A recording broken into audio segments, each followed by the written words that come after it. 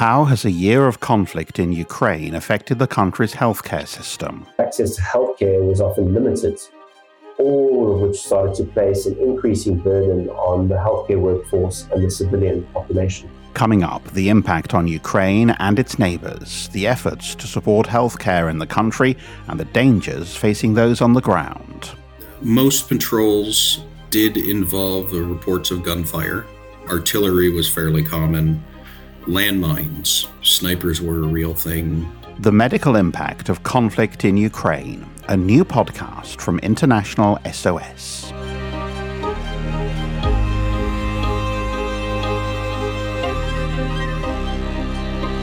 Hello, I'm Paul Osborne. A year of fighting in Ukraine has had a devastating impact on the lives of millions in the country. Not just those directly caught up in the conflict, but civilians who find themselves in the middle of a war zone. In this second podcast, marking a year of fighting in Ukraine, we're going to examine the medical impact of the conflict, how International SOS has responded, and the current situation in the country. We'll also hear from medical experts who were in Ukraine as the fighting continued around them. The start of the conflict sparked a huge movement of people putting significant strain on Ukraine's healthcare system.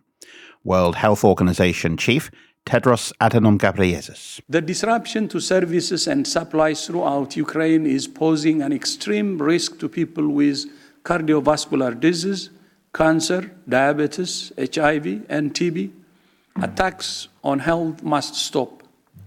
Health systems, facilities, and health workers are not and should never be a target. Well, first, we're going to hear from Ryan Copeland, International SOS's Regional Medical Director for Assistance for the Europe, Middle East and Africa region. He told me that mass exodus at the start of the conflict did have a huge impact on the ability to provide healthcare. This mass movement of people placed a strain on existing healthcare capacity in cities like Lviv, but also represented a concern for neighboring countries which now needed to account for an increased population with diverse medical and psychosocial needs. But also within Ukraine at this time, there was an urgent reprioritization of emergency services in support of the initial wave of Ukrainian military and civilian casualties. And this was then further compounded by the restriction of movement across many Ukrainian cities due to curfew. And all of this meant that access to healthcare was often limited. Over the next few months, we also then saw disruption to supply chains, which included limited availability of critical medicines and consumables, as well as limited oxygen supplies, along with frequent attacks of healthcare infrastructure, all of which started to place an increasing burden on the healthcare workforce and the civilian population.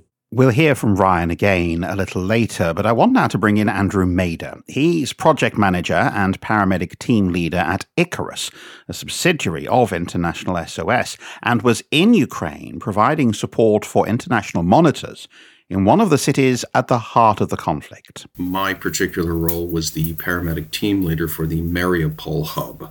What we did each day is allotted paramedics to those patrols that were going to be going into areas where they felt that the risk of injury was a bit higher than normal. Patrol could last up to, I'd say, 6 to 8 hours. The paramedics were responsible for the health and well-being of all members of that patrol. The paramedics that we had on staff were very skilled and very experienced. You could spend the day doing absolutely nothing, or you could rapidly evacuate an area because we heard artillery or small arms fire. Well, people will, I'm sure, remember the name of Mariupol, the media coverage of the battle for control, both of the city and the standoff at the steel plant there. Give us an indication of what it was like to be in the center of that. Well, the steel plant itself was absolutely massive. I would have to say at least a mile in length. It was just gargantuan. For me personally, it served as a point where as soon as we came up on the steel mill, I knew that I was either entering or leaving the safer areas. When we passed it, I knew that I was heading out into those areas where anything could happen. What sort of issues would you be confronted with? Most patrols did involve the reports of gunfire as close as a half a mile away. Artillery was fairly common. Landmines, both anti-personnel and anti-vehicle, were prevalent out there, and there was a lot of places to where we had to be extremely careful going.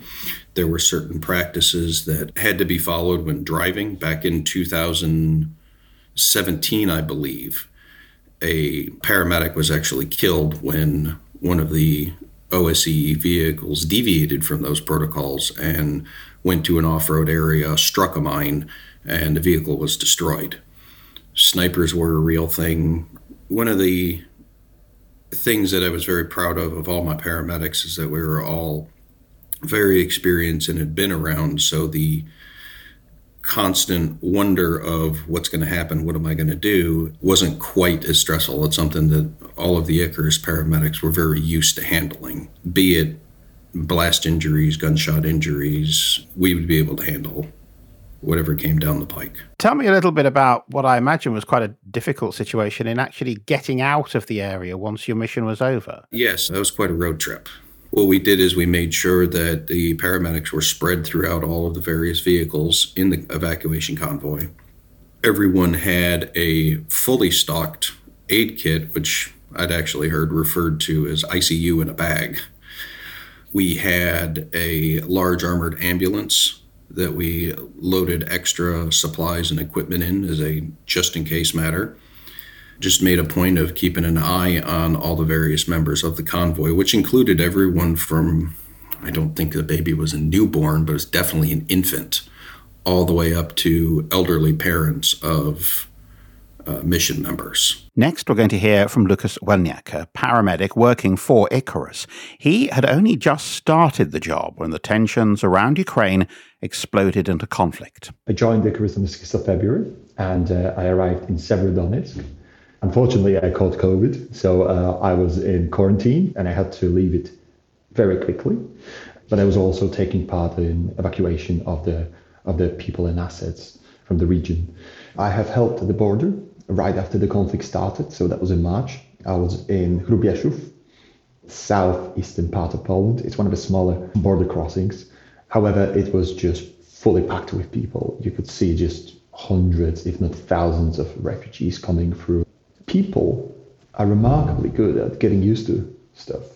Even if there's air raids and sirens going on, it's remarkable how well you can cope with it and how well you can get used to it. With each and every subsequent mission, you could tell that there's more businesses open.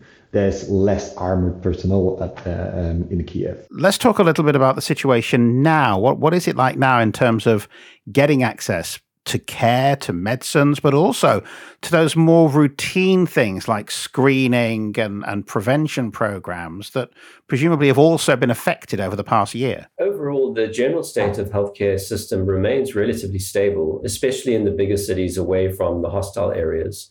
There's been a focused additional support from both the government, but also international organizations in order to bolster these medical facilities to maintain as much functionality and capability as possible. The situation is, however, very different in those areas with ongoing hostilities, including Kharkiv, Dnipro, Kramatorsk, Kherson, Sumy, and even parts of Odessa. Many medical facilities have either been destroyed or no longer operational, or have limited capability, which is actually focused on damage control surgery and stabilization of wounded Ukrainian soldiers and civilians. And then lastly, from a health screening and disease prevention perspective, the information we have is that most disease prevention programs, which include vaccination programs, HIV programs, health screening, are actually mostly functional and ongoing. The main issue actually appears to be lack of attendance, given the population is far more focused on the day-to-day realities within the country. And this really underpins the reality encountered where we typically see increased levels of non-communicable diseases in prolonged conflict areas. If someone was to get in touch with you and to say that they had someone who needed urgent attention or potentially maybe even evacuating from Ukraine, what now would be the logistics of doing something like that? Well, we still maintain capability to be able to coordinate medical care within country. So the initial steps would be to refer the individual to the nearest most appropriate medical facility based on the actual medical condition at the time for an initial assessment and stabilization. Assessment would then be made on whether onward evacuation would be medically required and logistically feasible. In fact, our most recent evacuation took place at the end of last week, a 10-hour intensive care ground ambulance transfer of a foreign national in a critical medical condition from the center of Ukraine across the border into Poland. Just lastly, I wanted to reflect with all of you on the key lessons that you've learned, that you take away from the events in Ukraine over the past year. The key lesson has been the importance of planning and preparation and close coordination between medical, security, and operational teams. Our security teams have been monitoring the buildup of Russian troops and equipment on the Ukrainian border for several months.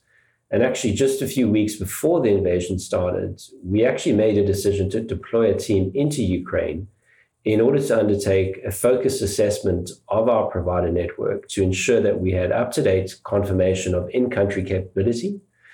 And actually, this team was on the ground as the invasion commenced, and we pulled them across the border within the first 24 to 48 hours. And we've continued with this approach with frequent and regular engagement with our key partners throughout the year and outside of actual assistance cases that we have supported.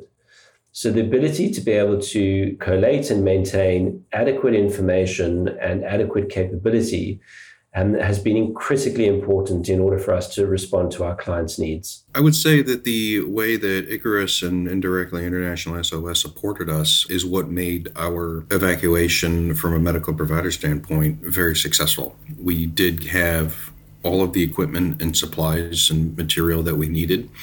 We prepared well ahead of time. We liaised frequently with Kiev and the individuals there to keep as up to date as possible. The key takeaway I would have to say is, in addition to that preparation, is to have well-trained and capable individuals on your team that are able to move from a static to a mobile setting with minimal advance notice. Andrew Mader, project manager and paramedic team leader at Icarus. We also heard from Ryan Copeland, regional medical director for assistance at International SOS, and from Icarus paramedic Lucas Welniak. Well, don't forget, this is one of 3 podcasts exploring issues around the past year of fighting in Ukraine.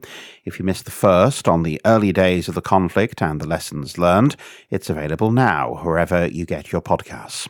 And in the third of these special episodes, we'll look forward and talk about what could happen next as the conflict enters its 2nd year. In the meantime, you can access the latest information and alerts on the crisis in Ukraine from our website, internationalsos.com. And from there, you can find out more about our network of assistance centres, available to clients 24/7. But until next time, thanks very much for listening, and goodbye.